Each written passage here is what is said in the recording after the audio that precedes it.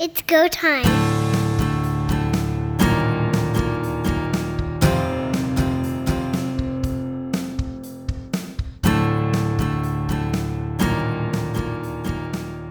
Welcome everyone to Third Down Gamble. Don Charbon along with Heath Graham. Heath, we've finally seen what we thought we would see in Ottawa. We've seen what was expected to happen in Ottawa come down on Sunday morning. Paul LaPolice has been fired. Sean Burke had to take a very tough decision, partly because of the standings, partly because of the fan base. Paul LaPolice, as you mentioned, no longer the coach of the Ottawa Redblacks. It was no secret that he was on the hot seat. There's been a lot of speculation over the last probably 2 months about whether or not he would last through the season. And another disappointing and blowout loss was the final nail in the coffin, as it were, and Paul LaPolice was sent packing. I must say, Paul LaPolice comes across as a very genuine person.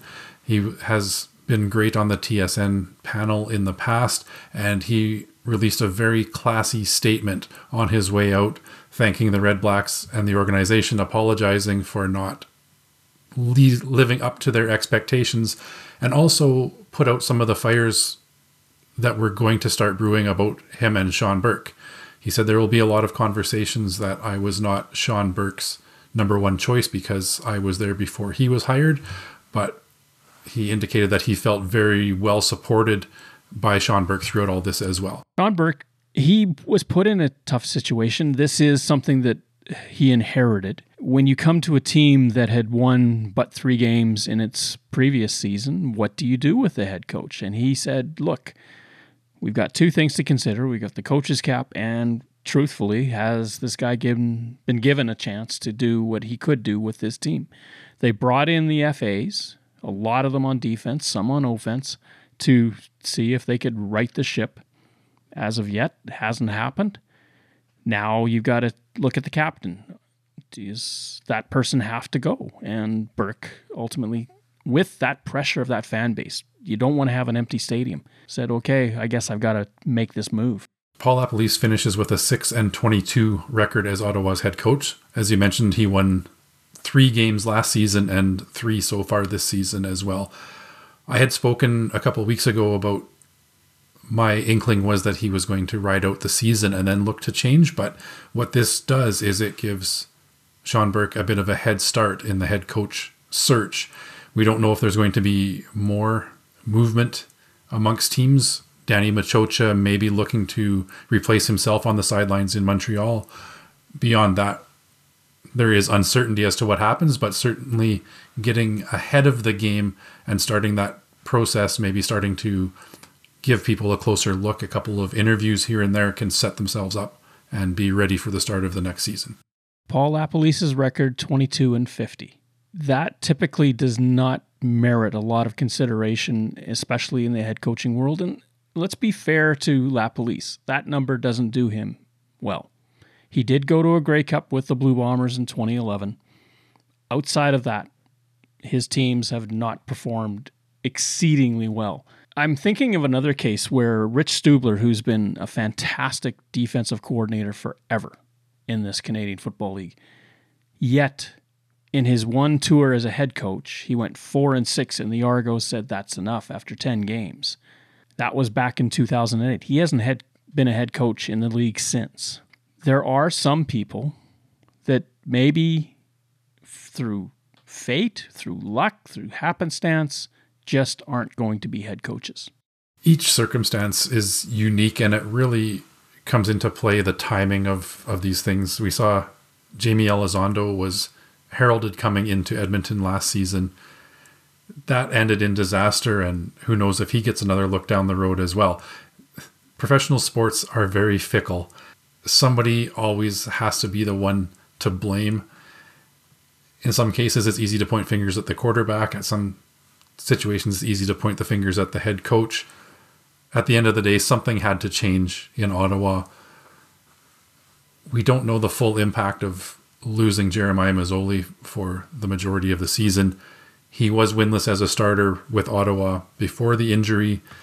So at this point, the blame has to fall on Paul LaPolice. Bob Dice stepping in as the interim head coach deserves the chance. Mike Benavides is another name, their current defensive coordinator, that has been tossed into the ring as a potential full-time replacement. But if I'm Sean Burke, it might be time to look outside of the organization completely and really put his stamp on things as the new general manager. It would be a surprise to me if Benavides gets the job. However, it doesn't mean that he doesn't merit it. But typically in this situation, let's face it, if you're a GM, you want to install somebody that A, probably you know, B, you have a lot of trust in.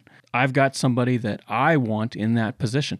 Ultimately, let's not forget, team does poorly, coach does poorly, it may reflect on the GM. That's my job that I'm trying to protect as well. Burke is not going to rush into hiring a new head coach. Bob Dice, this is a great opportunity for him to audition. Now, for those who remember, he took over from Corey Chamberlain in the Saskatchewan Roughriders in 2015. Chamberlain left after an 0-9 start. Dice won 3 of the 9 games when he was head coach with the team to finish out that season. Bob has been in the league for a long, long time. He can't really be judged on that Roughriders team of 2015. And realistically, he replaced a coach that was 0-9, and he ended up with a 3-6 record. So marked improvement from where they were at the start of the season. And in an interim situation, you have to look at that as somewhat of a successful audition. Bob Dice here with the small number of games remaining for the Red Blacks. If he can guide them to a couple of wins down the stretch, that might be enough to warrant removing that interim tag. He's very well respected in the room. The players really like him as a person. Paul LaPolice was a nice guy too. So you can't always go with how well liked somebody is. Sometimes you need a bit of a harder voice in the room to shake things up. And that very well could be what the Ottawa Red Blacks need right now. Bob Dice could be a great motivator. His special teams that he's been in charge of for all these years do well wherever he goes. Devontae Dedmon is a classic example of look at the career he's had with Bob Dice in charge. Dice could be the man of the future. It would be nice to see if he gets a real opportunity to apply. No guarantees. He may have actually signed off saying, I won't apply. You just don't know. In Saskatchewan, when that came to fruition and the season was over, the Roughriders really didn't show much interest in having him come back as their head coach, and that's part of the reason why he left for Ottawa. Lewis Ward is another special teams player that has thrived under Bob Dice's tutelage in Ottawa. So absolutely, that is one of the strong points of the team right now.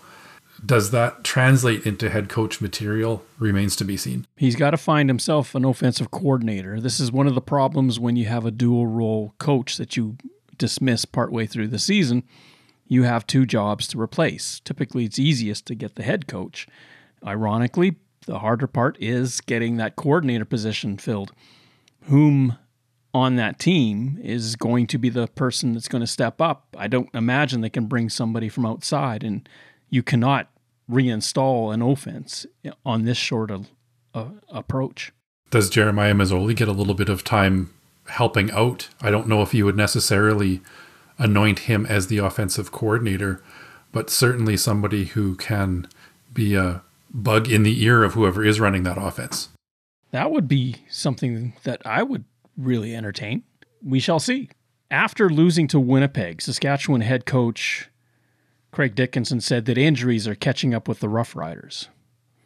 Is that true, or is that just coach speak with the reporting crew, and essentially you're saying, we're in a losing streak and I don't know what's going wrong?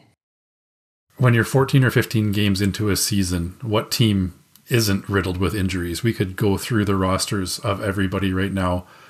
Some of the biggest losses, we've already mentioned Jeremiah Masoli in Ottawa, Nathan Rourke in BC, who was having a stellar a stellar season as the starter, was putting up numbers that we haven't seen in years.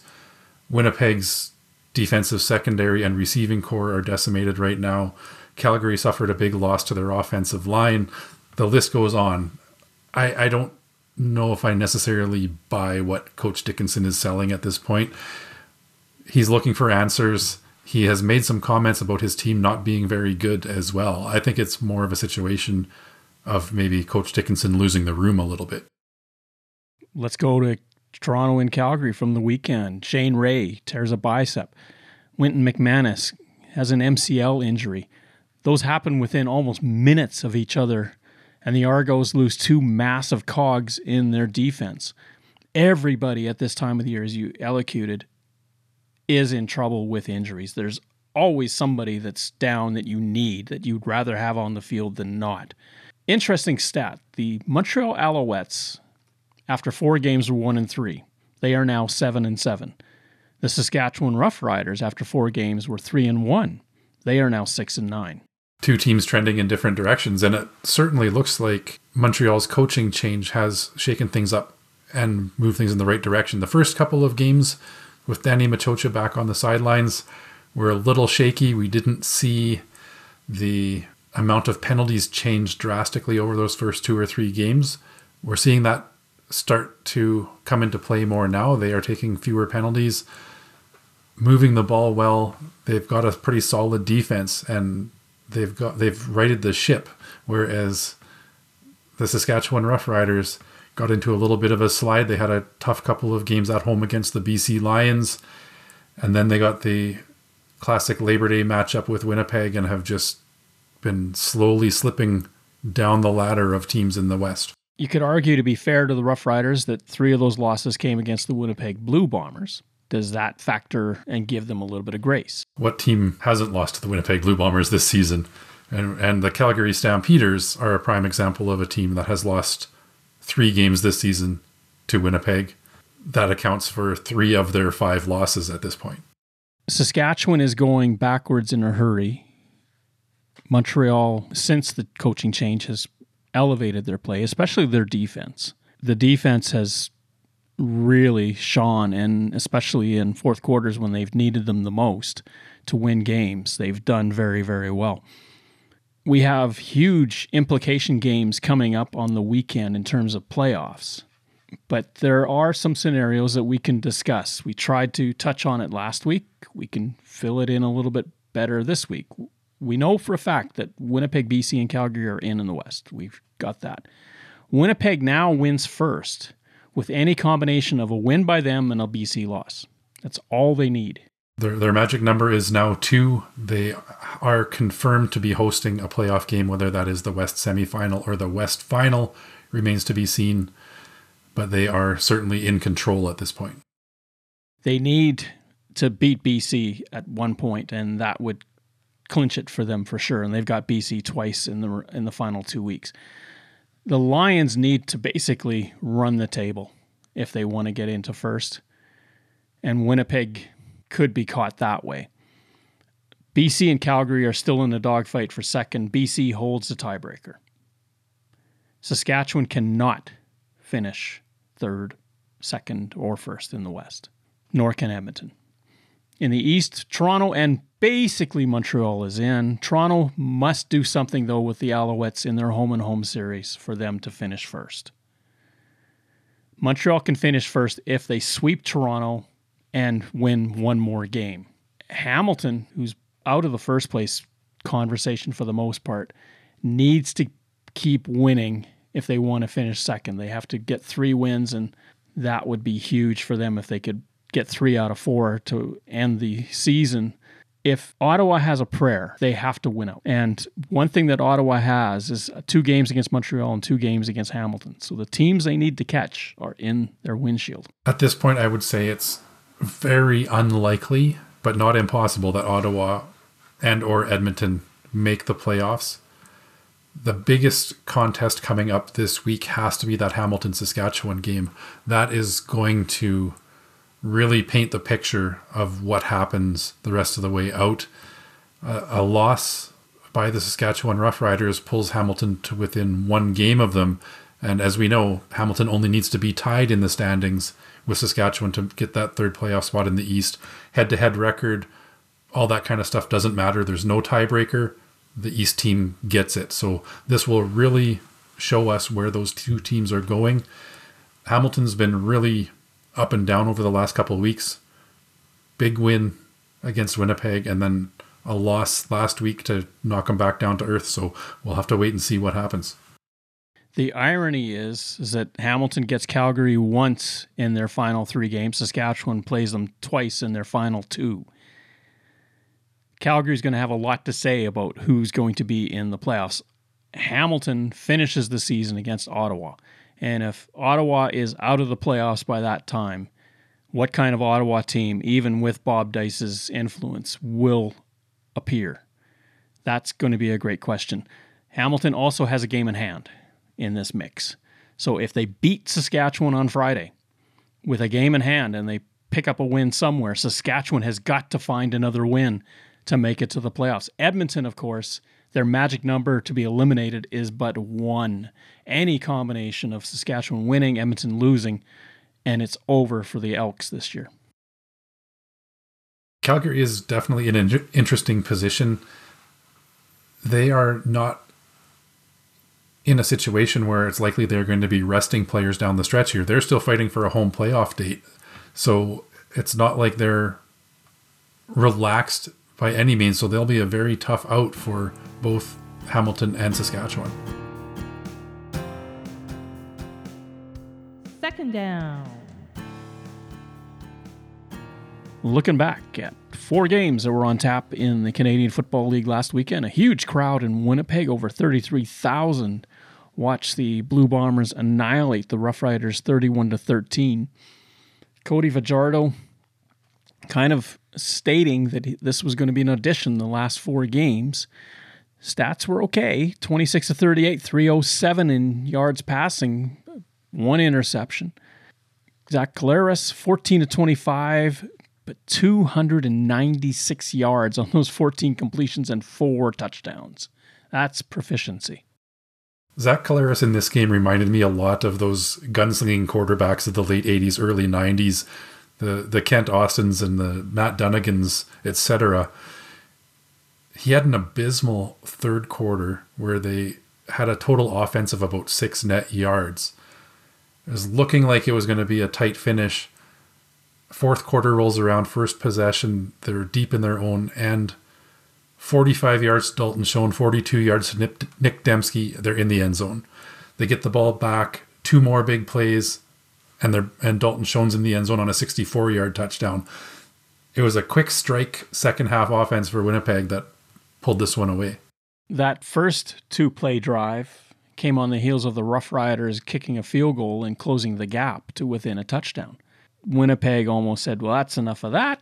A real statement by Winnipeg, and turnovers were the name of the game in this one as well. The Rough Riders got stuffed on 3rd and short twice to turn the ball over on downs. Cody fumbled a snap. He threw the interception, as you mentioned earlier. We've seen Winnipeg last year beat Saskatchewan when losing the turnover battle badly with 6 turnovers. Saskatchewan doesn't seem to have the firepower to be able to do that against the Winnipeg Blue Bombers. It's a glaring piece of evidence when the Rough Riders had 6 turnovers in a West Final and still couldn't beat the Blue Bombers. Winnipeg didn't require those turnovers against Saskatchewan, but stuffing them on short yardage mattered a lot in this game, and Saskatchewan paid the price for it. The Blue Bombers with the win, as we've indicated, are now almost putting their hands around the first place trophy. The Rough Riders with the loss continue to lose. They went 0 for September. If they go 0 for October, they're probably not in the playoffs. The late game, British Columbia against Ottawa, big question mark. Which Vernon Adams Jr. was going to show up? Well, the good one made his way onto the field, 17 of 22 for 305 yards, 2 touchdowns, as the Lions demoralized the Ottawa Redblacks 34-19 at BC Place. Nick Arbuckle went all the way for Ottawa, 27 of 36 for 363 yards, a touchdown and an interception. A lot of that yardage came late in the game when the Redblacks were well out of it, but Arbuckle did make a game of it as best as he could given the circumstance. He did. He put up big numbers, but once again, difficulty finding the end zone. Did have the one touchdown to Tavon Smith. Other than that, they failed to get into the end zone, and that was what ended up costing them in the end. Field goals in the first half, 2 of them. They were down 24-6 by halftime. BC has a tendency of doing that to teams when they're in Vancouver, thumping them early and then just coasting the rest of the way. The Lions, without Brian Burnham, who with a freak accident will be lost to them for a little while, they wanted that stopgap in Vernon Adams Jr., and if they get this type of Vernon Adams Jr. that was showing Friday night, the Lions are probably a threat to finish second in the West. This was the type of play that we were expecting to see out of Vernon Adams in Montreal to start the season, and things didn't work out too well there. It took him a couple of games to really get comfortable with that BC Lions offense, but it certainly looks like he is there now. On special teams, a lot of respect given to Devontae Dedmon. The teams so far in his return seem to be kicking away from him at every opportunity, but he does have this miraculous ability to make something out of nothing, and did rattle off one 29-yard kickoff return and a 24-yard punt return. When it looks like he's been pinned towards the sidelines, he can still make it happen. He is special, and it's a shame that teams do kick away from him because it does take away that element of excitement from the game. You can understand why, but it's a lot more fun when he has the ball in his hand. Moving to Saturday, the Alouettes and Edmonton kicked off the Alberta doubleheader. Montreal trail at halftime 18-17 to the Elks. The Alouettes, with a massive interception for a touchdown late in the game, win 25-18. For the Elks, ignominy follows that. Their 15th straight loss at home sets a pro football record for doing so. And let's consider that includes the Tampa Bay Buccaneers, who lost 26 straight games. Unfortunately for Chris Jones, the last 7 are on him. For the Elks fans listening, I thought they had this one. Taylor Cornelius was driving the field, had them down in the red zone, and a tipped pass fell into the hands of Tyrese Beverett, who ran it all the way back for the back-breaking winning score to really turn that game around. Beverett almost ran out of gas trying to get to the end zone. It was interesting to see that Kevin Brown had come all the way back up the field and looked like he had a chance to get him, and then seemed to miss time what he was doing and went sideways, and Beverett just cut behind him and went in for the score. It was a long run for a linebacker to make. They're not usually the guys that cover that much ground, and he was certainly gassed by the end of it, but he toughed it out and found his way across the goal line. 100 yards on the play, something that I know that Edmonton fans have heard before. Milt Stegall went 100 yards to win a game against the Edmonton team some 17 years ago or so. The Red Blacks, of course, with Abdul Kenna on a tip pass, went back for a score last year at the beginning of the season, and that proved to be the difference in the game. For Edmonton, you mentioned Taylor Cornelius, 16 of 28 for 273 yards and, of course, 2 interceptions. Edmonton hadn't had a turnover until the fourth quarter, and then they came up with 3. 1 at the goal line, 2 interceptions in the score zone. Trevor Harris, 14 of 17 for 180 and 1 touchdown pass. Montreal really counted on their defense to do the job, and they did. Not a really flashy performance by Trevor Harris by any means. Taylor Cornelius, that first interception, as we mentioned, was on a tipped pass. And then he was trying to make too much happen. Another ball in and out of the hands of an Edmonton receiver ended up going back the other way. Not for another pick six, but it was certainly the turning point that put that game out of reach. A tough loss for Kenny Lawler of the Edmonton Elks as well. He's had successful surgery on his collarbone, but will not be returning this season. He was getting more comfortable every game, it seemed, with that Edmonton offense and was a real key contributor and a big loss for the Elks and might be the end of their playoff chances. Montreal took 11 penalties in that game. A really good crowd in Edmonton considering the situation. Over 24,000 to watch this Saturday afternoon game. For the Elks, that puts their playoff hopes down to one, either a loss by them or a win by the Rough Riders, and they're out. That does not include what happens with Hamilton. If Hamilton gets ahead of the Rough Riders in the standings, then the Elks are finished anyway. We move to the final game of the weekend, the Calgary Stampeders hosting the Toronto Argonauts. Unfortunately for the Argonauts, Shane Ray and Winton McManus are both eliminated in the first quarter. It's not their defense that proved to have trouble. It was their offense. Not a single score other than singles. And the Stampeders win going away 29-2. Cloud Bethel Thompson, 19 of 38 for 194 yards, 2 interceptions. Jake Mayer, 17 of 24, 175 yards, and 1 TD, 2 interceptions as well. Chad Kelly chipped in with 1 of 5 and a pick for Toronto. Defenses really carried this one.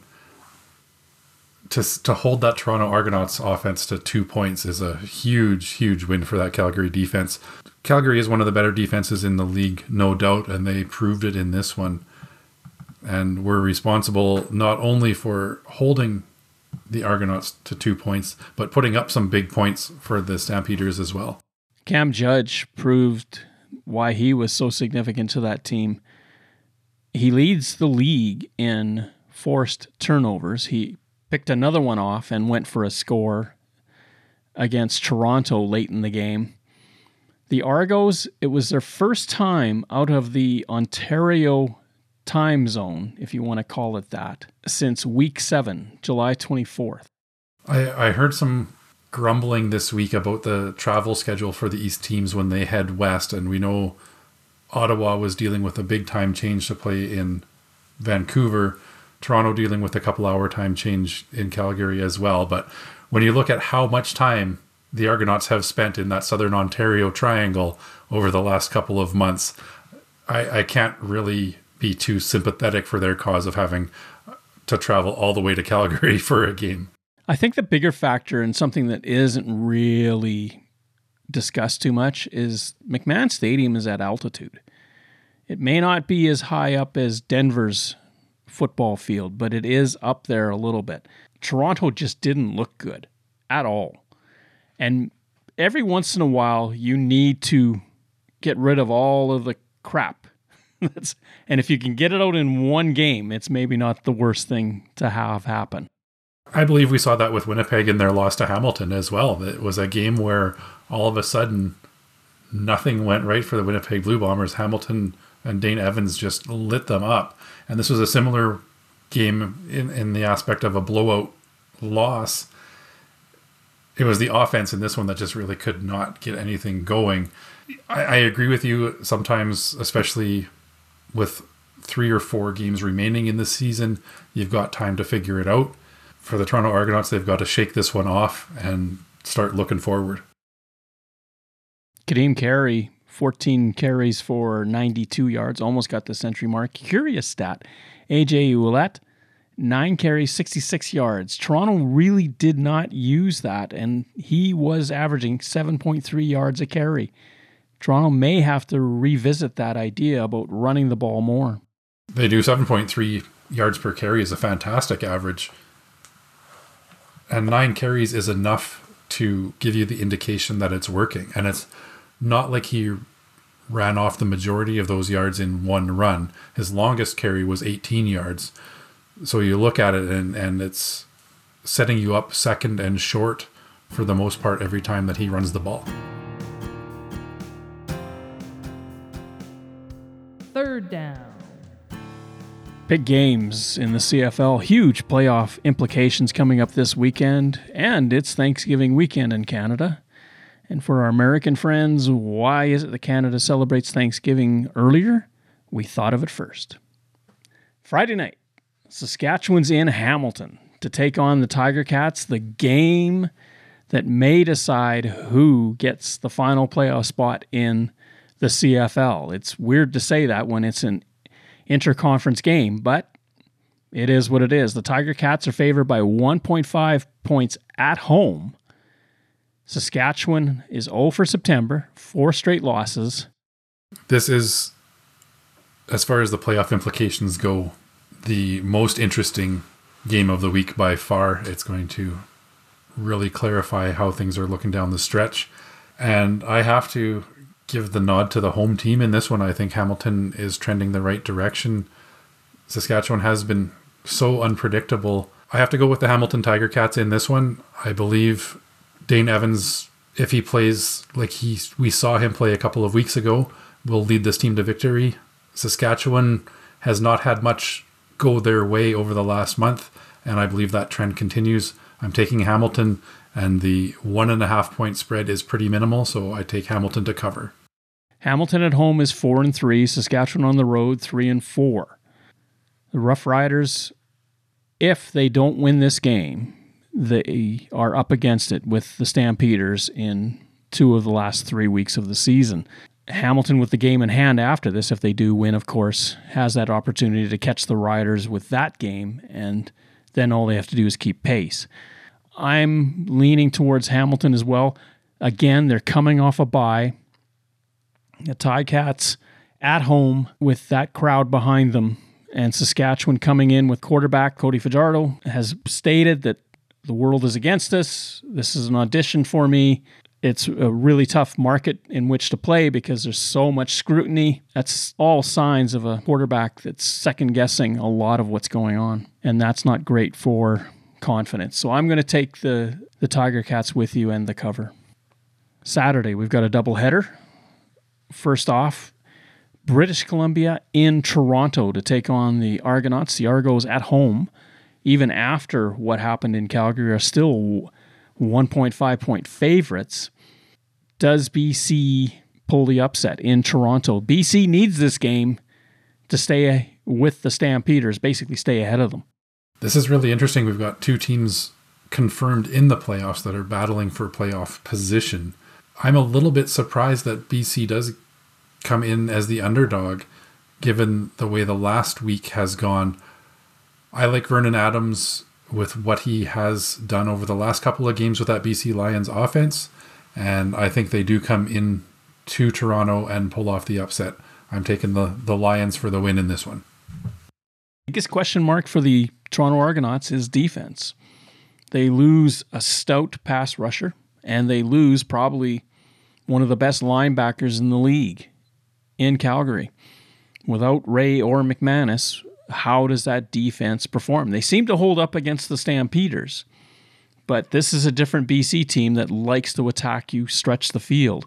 It's a middle of the afternoon game in Toronto. It's morning in BC for this game. I'm going to go with Toronto, and I'm going to call it an upset because I'm with you. I think BC needs to be the favorite team. They're just not. Toronto has to stay ahead of Montreal, and at home, they have to perform. The nightcap, or late afternoon cap, if you want to call that, depending on where you are in the country, is Edmonton in Winnipeg to take on the Blue Bombers. The Elks, I don't know if anyone's been in a bigger hole than this. They are 13.5 dogs heading into Winnipeg. That's the 2 touchdown spread that Winnipeg has to win by to cover. I believe they do it. We saw that offense can strike quickly.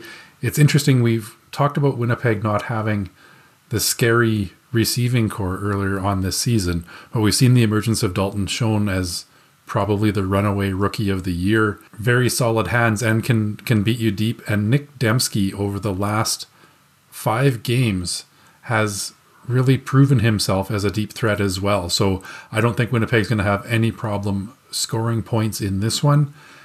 It's whether their defense can come up to hold Edmonton to fewer points, but I believe they do. That Winnipeg defense at home generally plays very well. So I'm taking the Bombers to cover the spread in this one.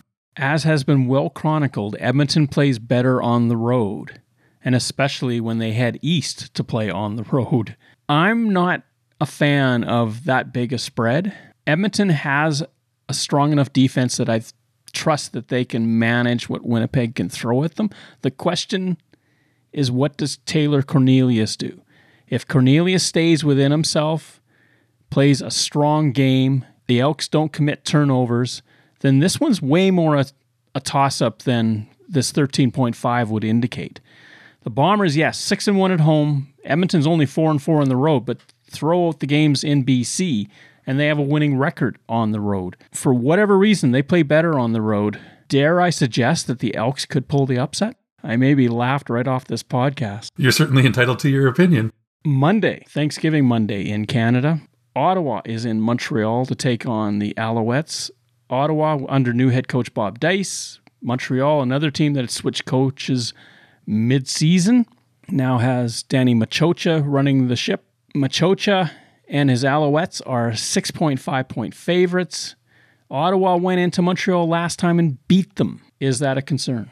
Often when teams change coaches mid-season or in the season, you see a little bit of a bump in that first game. And that could be a bit of the case for Ottawa. We're also getting late in the season, and some of these players are going to start thinking about their future and auditioning for jobs. So that could give them a little bit of an extra boost. Montreal has been trending in the right direction over the second half of the season and has pulled finally to a 500 record. And with Toronto losing last week, first place is not out of the question for the Alouettes. I believe the Alouettes do win this one at home, but I'm going to take Ottawa to beat the spread in this one. Trevor Harris has not looked great in the last two contests in which he's played. He did do what he needed to do against the Tiger Cats to win the game in the fourth quarter, but against Edmonton, he had very pedestrian numbers. It was the defense that won the day for the Alouettes. I'm very curious to find out what kind of Ottawa team do we see. Fire the coach. You're trusting in one sense that the talent you have on the field is good enough to perform better. How are they going to respond? Ottawa has done well in Montreal over the last few years. They've won in overtime there. Last year, they ended the season and beat them on the final play of the game. They went in there earlier this year and handed it to them. Don't know why, but certain teams match up very well against other teams. The curious thing was that Montreal, of course, beat Ottawa in Ottawa, part of their O-and homestand. This is really going to be interesting to see how this plays out. If Ottawa wants to be in the playoffs conversation at all, they have to win. Montreal will know what happened to Toronto by then. I'm leaning towards the Alouettes and a better response from Trevor Harris and the cover. Another interesting week. We're coming right down to the wire for playoff positions, and it certainly is going to be a lot clearer after Thanksgiving Monday. Winnipeg could have clinched first place in the West. We could see a couple of teams completely eliminated from playoff contention here as well. So again, I'm most looking forward to that Saskatchewan-Hamilton game as far as the playoff implications go, but we should be tuning in for some fantastic matchups this week. Thank you for listening to our show. Third Down Gamble is hosted on Podbean and can be found on Apple Podcasts, Google Podcasts, and Spotify. Follow us on Twitter at Third Down Gamble. Join us again, the Third Down Gamble podcast. Audio worth watching.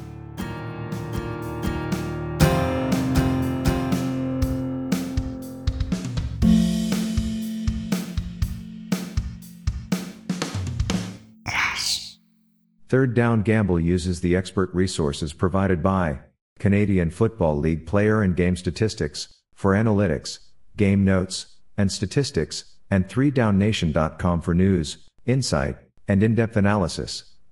Please visit cfl.ca and 3downnation.com for the most up-to-date information on the Canadian Football League.